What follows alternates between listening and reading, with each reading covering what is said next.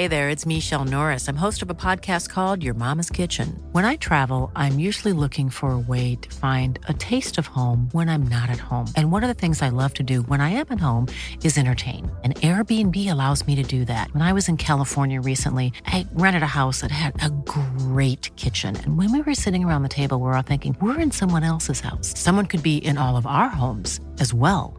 If you have a home, but you're not always at home, you have an Airbnb. Your home might be worth more than you think. Find out how much at airbnb.com/host. Hold up. What was that? Boring. No flavor. That was as bad as those leftovers you ate all week. Keke Palmer here, and it's time to say hello to something fresh and guilt-free. Hello Fresh. Jazz up dinner with pecan-crusted chicken or garlic butter shrimp scampi. Now that's music to my mouth. Hello Fresh. Let's get this dinner party started. Discover all the delicious possibilities at hellofresh.com. It's that time of the year. Your vacation is coming up.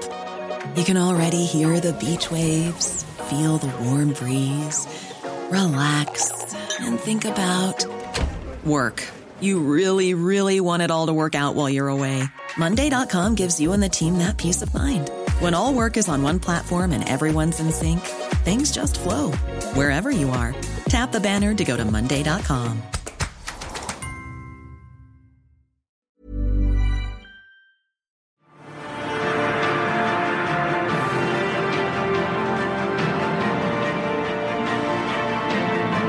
This is Popcorn Podcast with Lee and Tim, and in this episode, we're going to talk Joker, we're going to talk Judy, of course, latest movie news and trailers. So let's get into it.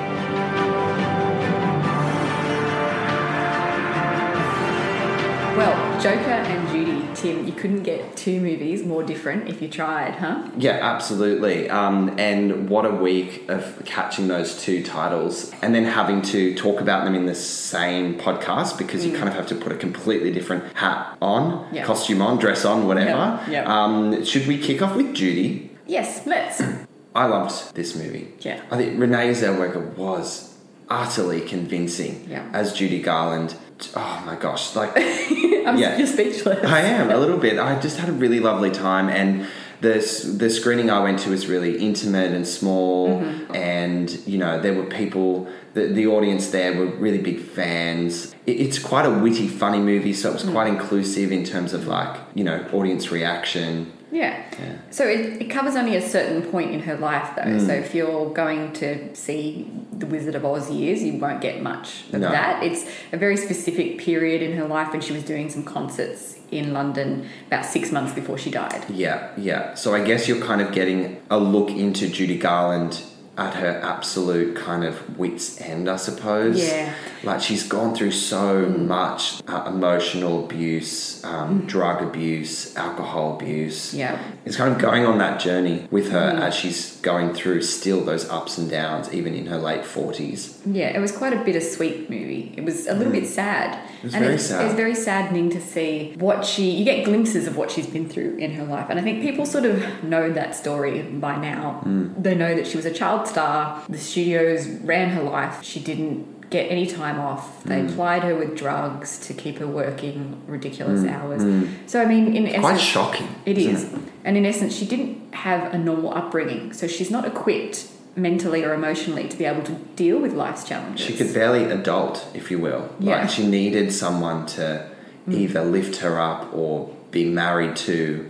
It was quite an intimate look into her life. It didn't glamorize anything. It was kind of more stripping back. But you got to see how much of a professional she was in one breath, and how horrible she was to work with because of all her demons. Yeah. And how she just couldn't pick herself back up. But that she still, even at the end of her career and her life, she was still being pushed onto the stage to perform, and that was really, really devastating to watch. And you could see that through the character of her minder. There was a minder in London who was looking after her schedule and making sure she'd get on stage and do all that kind of thing. And you could see that struggle in her as a more modern woman, that she was part of the problem. Yeah. I really saw on her face that she felt like she was maybe not doing the right thing. That's a really profound thing to say. When she kind of realised that she was part of the problem, that everyone in Judy's life was part of her problem. Yeah. And she was too far gone. She didn't have the strength to kind of get back up. But at the same time, she had so much grit and resilience and strength because she loved to sing and to perform and to play with the audience. She was incredible. That relationship, her relationship with her audience and performing was a very strong thread throughout the movie. Yeah. And it was good and bad all at once. Like it was really positive and then it was devastating. Yeah. And she treated them like shit. And they treated her like shit. Yeah. But there was just such great moments of defiance, especially when she was younger. This really beautifully shot moments of defiance where, you know, Judy as a 16-year-old or 15-year-old might have been on a staged date with Mickey Rooney. Yeah. And she wasn't allowed to eat anything because she had to look pretty, be skinny. If she wanted the role of Dorothy. Yeah. But then she just couldn't handle it anymore and she just took a big bite of that burger. And I loved things like that. But ultimately, you know, she was pushed into doing things like that. But ultimately, it was self-destruction because it was causing problems for her and making a reputation that she was difficult to deal with. I appreciated all the flashbacks to set a context of who she was and what she dealt with, but I don't know how you felt. I thought the actress who played young Judy wasn't particularly strong. Oh, no, I liked her. I thought she was quite good. But you didn't get much of her. You didn't. So, I mean, I liked her more towards one of the last scenes that you saw. I felt like her performance was better, but I guess she was just portrayed as very naive and manipulated and stuff, which is the truth. So I suppose she was kind of a little bit wide-eyed because she had these big men telling her how to behave on their set. If you want this, you're a star, you are mine. And then even the women in her life, like her handler, you kind of had the juxtaposition between a handler in the 30s to a handler, you know, in the London concerts. And they were kind of similar but had different approaches. Speaking of wide-eyed, I was fascinated by Renee Zellweger's physicality as Judy. She just did a great job of commitment inhabiting Judy Garland's posture, her frailness. That there was this wide-eyed, almost psychotic thing she did while she was performing. And I actually have remembered a story that when Judy Garland was younger might have been Wizard of Oz, but it might have been Meet Me in St. Louis, where she was constantly told to open her eyes and keep her eyes wide and sparkling, because back then that was the thing for the stars to do. They had to have big, wide blue eyes or brown eyes. And she was always being attacked for her physical appearance and always being pushed to make herself be different. And as she got older, I'm guessing she kept that sort of thinking that her eyes always had to be wide and open, and like when she was performing. And Renee Zellweger was doing that as older Judy, and I just was so almost distracted by it. And then I remembered, oh no, that's what she was like. I mean, do you find that some biopics that are about artists and you're singing, and of course you're going to have a few scenes where you go through a song, they sing a song from start to finish, because they do portray the character well in that moment in time. But sometimes it can get a bit much or happen too often. But I wanted this whole movie. I wanted to watch Renee Zellweger inhabit Judy every time she sang a song. Without giving anything away, how did you feel about the ending? Yeah, I didn't really vibe it. I thought it was a bit much, a bit cliche. It was a bit on the nose? Bit on the nose. I didn't hate it though, but it felt odd. It felt left of centre for the tone of the movie the whole way through. I actually started off when she started doing her performance. I won't give away what happens, but I started to feel a little bit disappointed that, they're going to tie this up with a little rose-coloured bow and then do a little addendum that she died 6 months later. But then I liked the different direction they took it in. Okay. Yeah, sure. It was different. I think it was powerful enough without that happening, though. Yeah, okay. But that's just my opinion. It was kind of like, at the end. But I still thoroughly enjoyed it. Yeah. I want to call out one scene, which it's one of my favourite scenes I've ever seen on film. I've actually got chills thinking about it. I was very emotional during it. There's this beautiful, stunning moment, probably in the third act, where she's interacting with two other characters. Yes, her fans. I think we can say that. It was just so funny. I was laughing out loud at the beginning, and then it moved into this beautiful, tender moment, and I really want to know if it actually happened in real life. Yeah. But it almost doesn't matter. Yeah, it was almost a metaphor. If it did really happen, that's lovely. But it's also almost a metaphor for her relationship or how her fans see her, I think. Yeah. It was kind of seeing her from their fans' perspective and what she does for them. And how real she was too, you know, like that she was just a woman who craved love Connection. and connection and affection because people came in and out of her life with an agenda, and that was it. And a lot of her fans feel the same. Yeah. Craving that connection and understanding and to be seen, basically. Yeah. What about Renee's singing? Oh yeah, we need to talk about Renee a little bit more here. Just so good. Like, honestly, I'm lost for words. She was so commanding, and her singing and performance was brilliant. Like, Yeah. Oscar worthy, you reckon? absolutely. If she's not on that bill, I'll be very surprised. Whether she'll win or not, but, you know, that's a whole other conversation. But I think it's probably one of her best performances. So what would you give this, Popcorn Kernels? Look, I think there were a few things like the flashback moments and that and the end that kind of didn't quite work for me. But all in all, thoroughly enjoyed it and it was brilliant. So I'd probably give it a 4. I agree with you there. I'm going to give it a 4 too. Woo! Woohoo!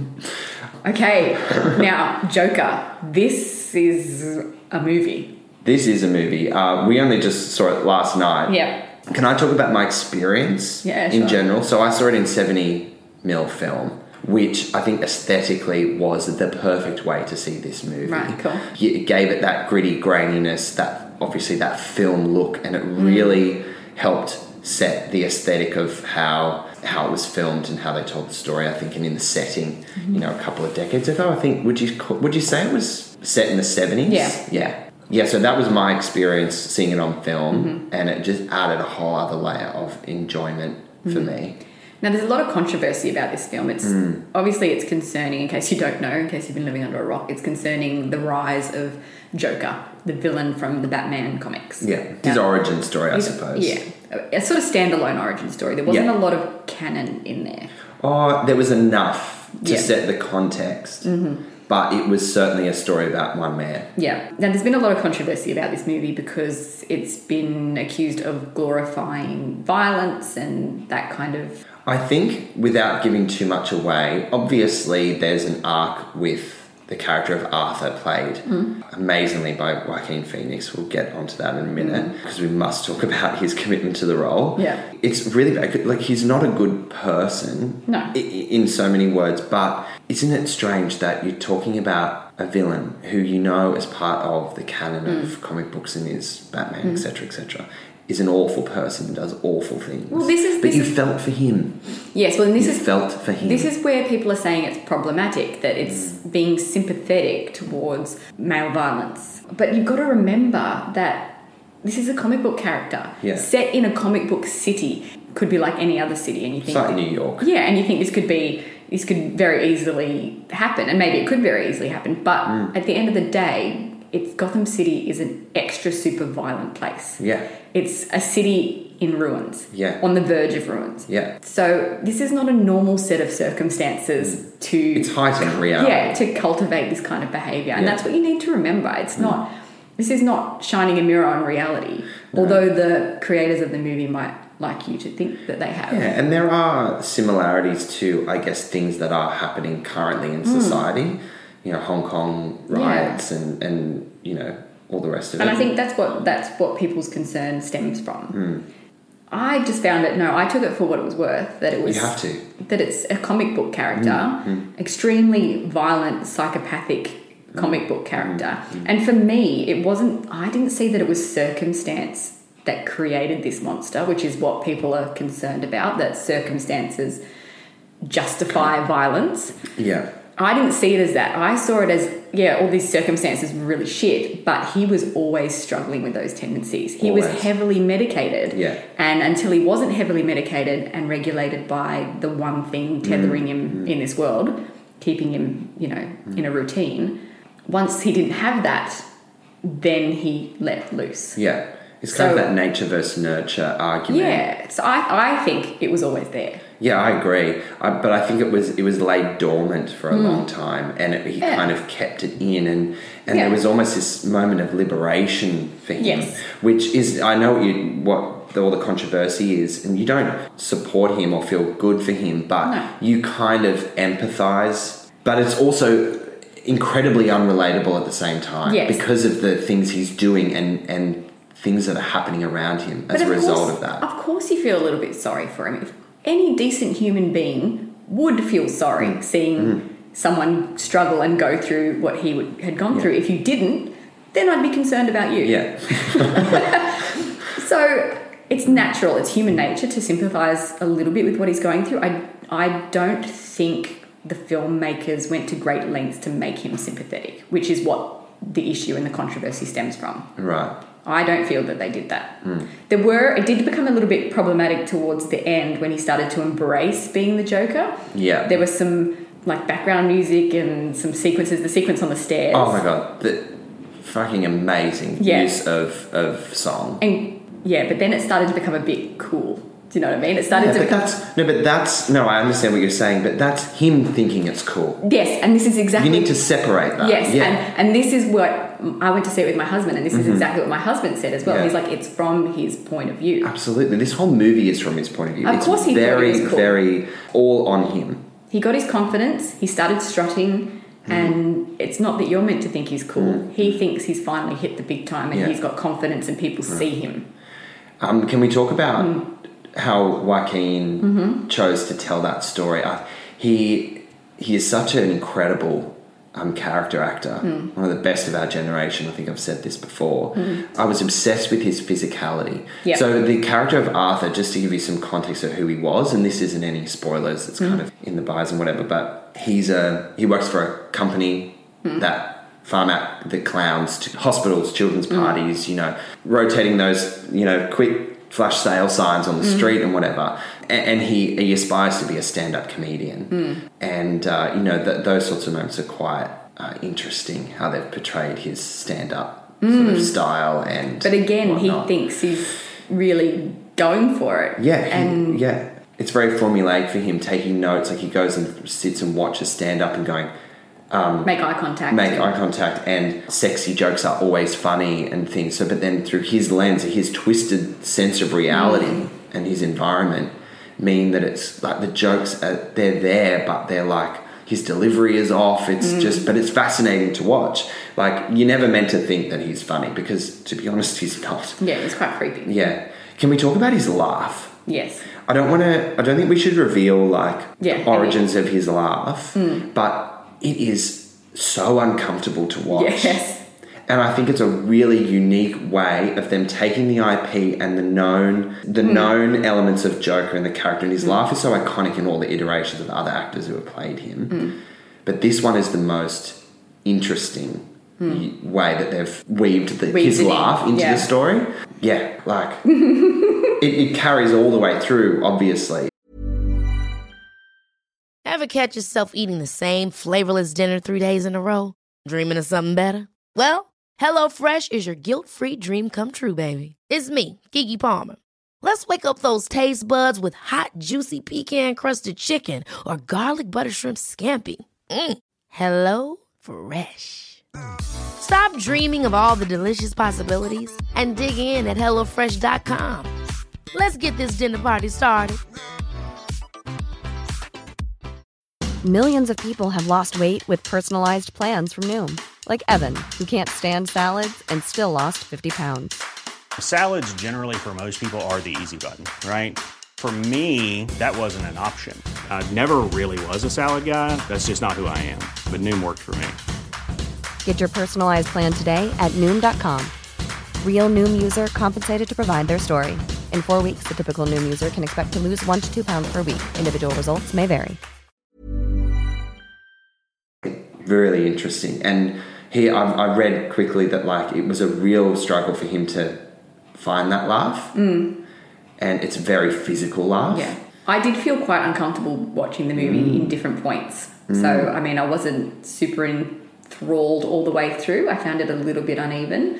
in some aspects. Like slow, do you mean? A bit. Yeah. Like, would you say boring? Maybe just a bit off kilter. But then again, that's the character as well, isn't it? Yeah. It was a little bit uneven. There were some great, beautiful cinematic shots. Stunning. Really good sequences. I think you're supposed to be uncomfortable in a movie like this. I mean, don't criticize it for that. And also, a movie is supposed to make you feel something. If it didn't make you feel even uncomfortable, then it hasn't done its job. Yeah. So what would you give this? Oh gosh, we're already there. Look, I think I love their take on the story and how they tweaked things about the character to put it in the context that worked for this movie and the story they were telling about this man. I'd probably give it a 4.5 because I really thoroughly enjoyed watching. You like this more than Judy?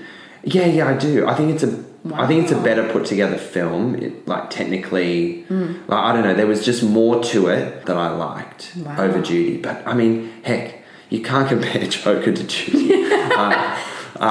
So that's kind of where I'm at. Well, see, I found it really interesting. I was really fascinated to watch this movie.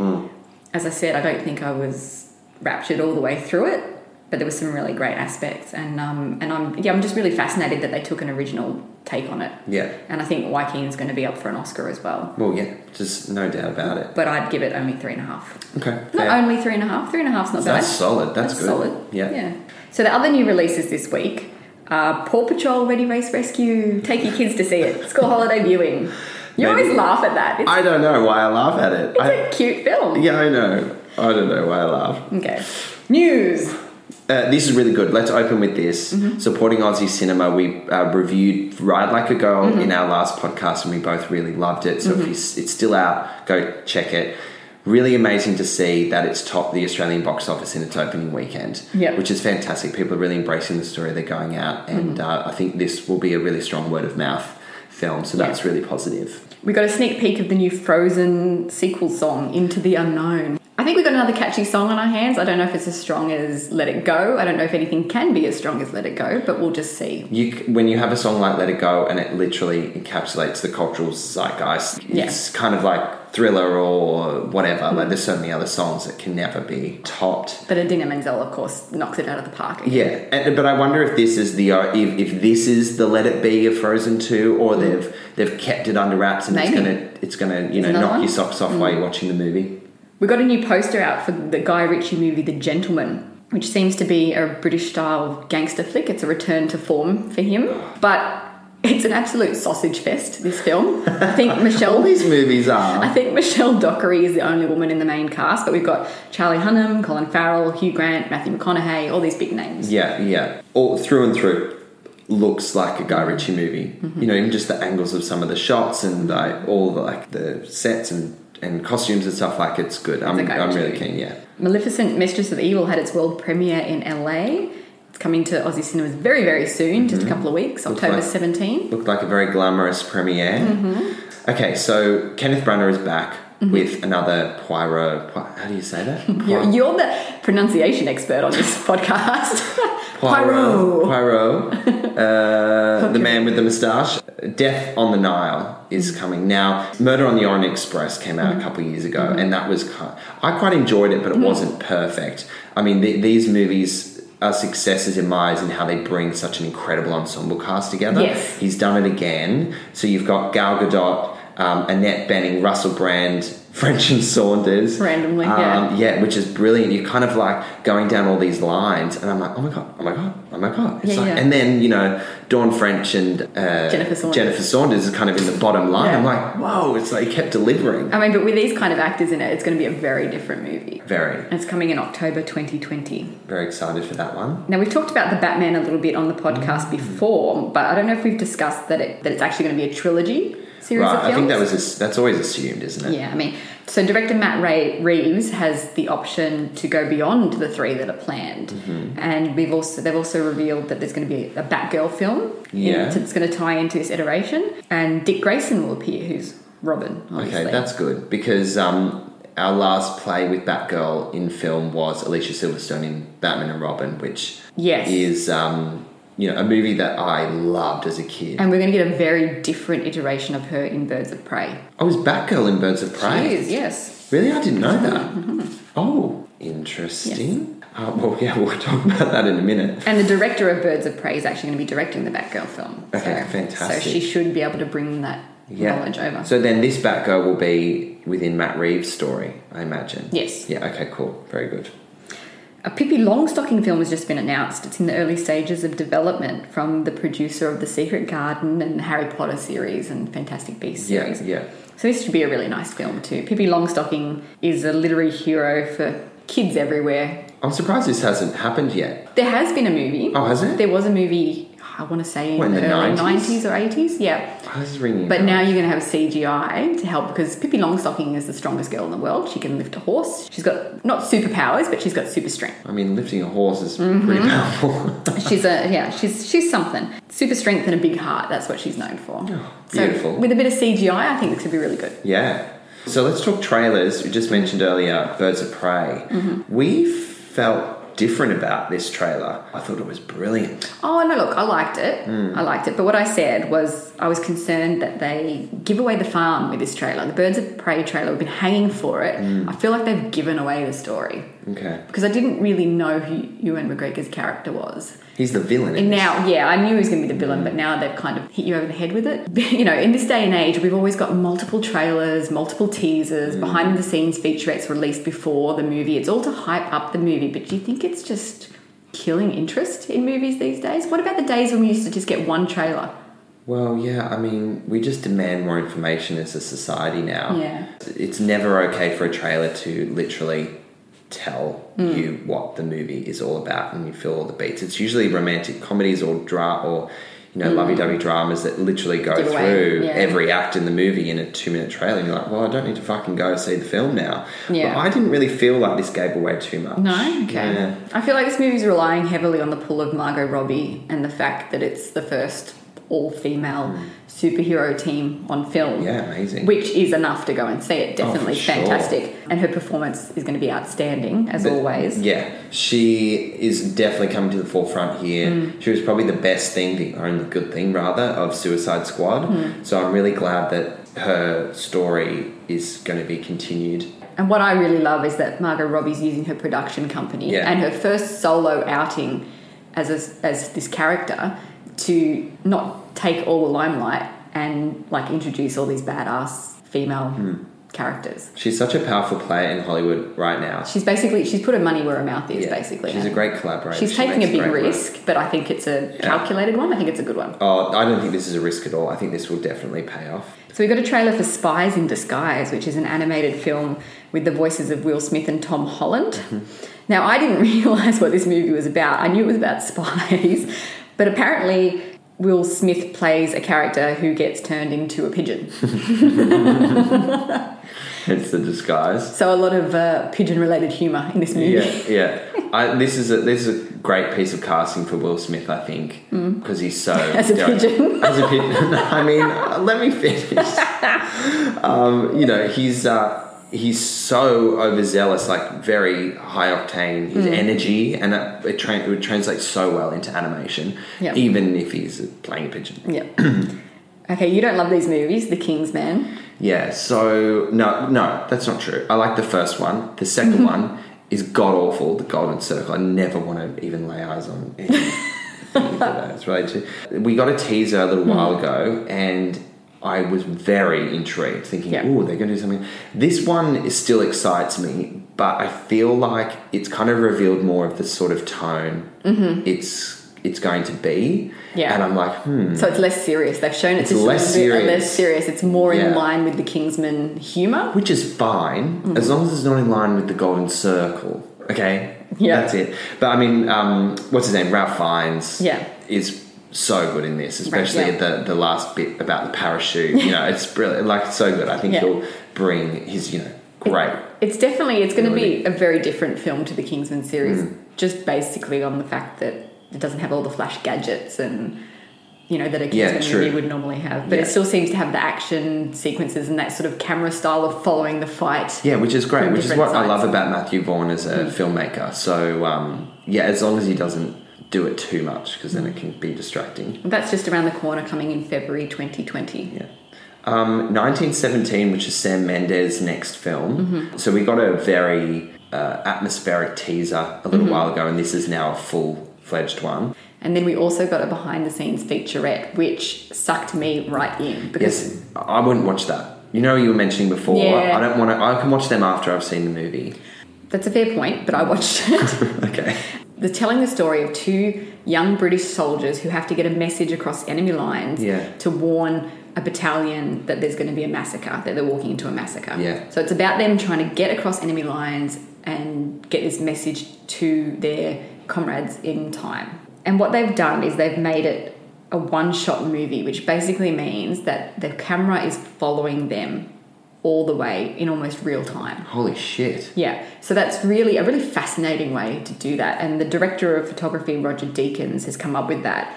And I just think it's going to put you right in the thick of the action, right there with them, and make you really feel like you're in the trenches with these guys. Okay, so I didn't know that, but now looking back at the trailer in my mind, there seemed to be, I was like, they've shot this differently. You know, that moment where the plane crashes and it's kind of like there's no cutting. No, Like, exactly. You just see the plane crash and then running away, and I thought, what? Like, this? It looks like there's so many cinematic moments in here. Now that makes sense. Yes. So That's the extraordinary. camera is going to be right with them the whole time, and there's no cutaways. There's no tidying things up with, you know, cuts and edits and things like that. It's So you're saying that if this is a 2-hour movie, that they are getting to the guys within 2 hours? no. Well, Well, this is what I found a bit confusing, because they said it's in real time, but it's not strictly real time because Okay. Yeah. We'll see how they communicate it. But a lot of it is going to be just following. The camera follows these two guys. It doesn't leave them, basically. Yeah. But this movie looks absolutely sensational, and that really excites me too. So thank you for watching that featurette and sharing that detail. The Good Liar. We got a trailer for The Good Liar with Ian McKellen and Helen Mirren. Rubbing my hands together. So exciting that these two are working together. Yeah, what a brilliant pair. Such strong British actors. So Ian McKellen seems to be a bit of a con artist, and Helen Mirren is this very rich woman, and he wants to infiltrate her life and then take all her cash. Yeah. I guess. But I'm guessing she's going to flip the script on him. Oh yeah, for sure. I mean, there's that moment that grabs you at the end of the trailer where she's in on it, she's cottoned on. Yeah, yeah. But I mean, Ian McKellen, you know, this trailer, he looks brilliant in this movie. It's a really cool role for him, I think. It's directed by Bill Condon, who traditionally has done musical style films. He's done Chicago, Dreamgirls, he co-wrote The Greatest Showman. He's an Oscar-winning writer, so I'm really excited about the story behind this. The Personal History of David Copperfield, starring Dev Patel. Yes, so I've kind of read a few headlines that this movie is not very good. They blind casted this film, which is a term I only was introduced to earlier this week, and then this trailer came out and I read some trivia on it, and it was like, this was blind casting. I'm like, what the hell? Like, the creators of the film don't, it's not set in stone that this is a white character or a black character or whatever. It's kind of like, who do we cast that's right for the character, the role of who they are? So you could have people of colour, maybe different genders but playing other roles. So it's kind of doesn't really matter. So Dev Patel, isn't traditionally what the role of David Copperfield was written. By Charles Dickens. Yeah, by Charles Dickens. I mean, that was a different time. So very different time. But, that interests me. Well, that was a massive week, wasn't it? What's coming out next week? It's another massive week. October 10th. So Judy is out. We've obviously seen that, loved it, and reviewed it. Go see that as soon as it comes out. It's just a joy. And Gemini Man. So this is an Ang Lee movie, who's an exceptional filmmaker, starring Will Smith. It's shot in a high frame rate, which is awkward to watch. I watched The Hobbit, years ago in high frame rate, and I wanted to just cry. It's so bad. So they're trying to bring it back. Yeah, they're trying to bring it back. I'm not hearing very good things about this movie. That's a shame, because I was really interested by this. Yeah. Hustlers, starring J-Lo. Oscar buzz. Yeah, this is getting Oscar buzz. I'm really excited to see this movie next week. People are just raving about her performance. Yeah, I'm going to be there seeing this movie to kind of get my take. So we'll review that one for definitely. sure. So yeah, The Eulogy is out as well, and it's a documentary that examines the life of, or the death almost, of Australian pianist Jeffrey Tozer. Paul Keating delivered a moving eulogy at his funeral. Okay. That should be a fascinating Australian documentary. A lot of different sorts of genres and films there. You got sci-fi, you got a bio, buddy sort of female ensemble film, and documentary buddy female ensemble film. I don't know if you can call it that. Did I just come up with a new genre that's completely wrong? Yeah. Let's find out.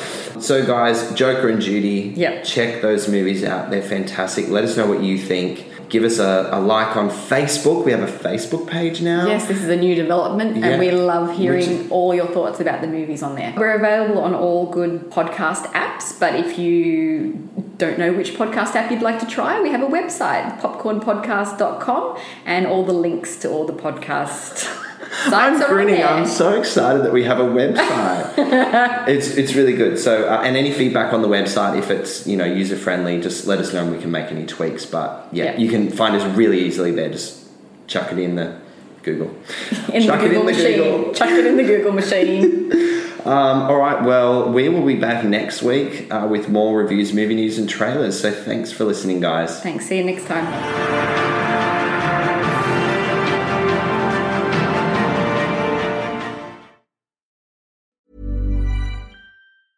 Selling a little or a lot?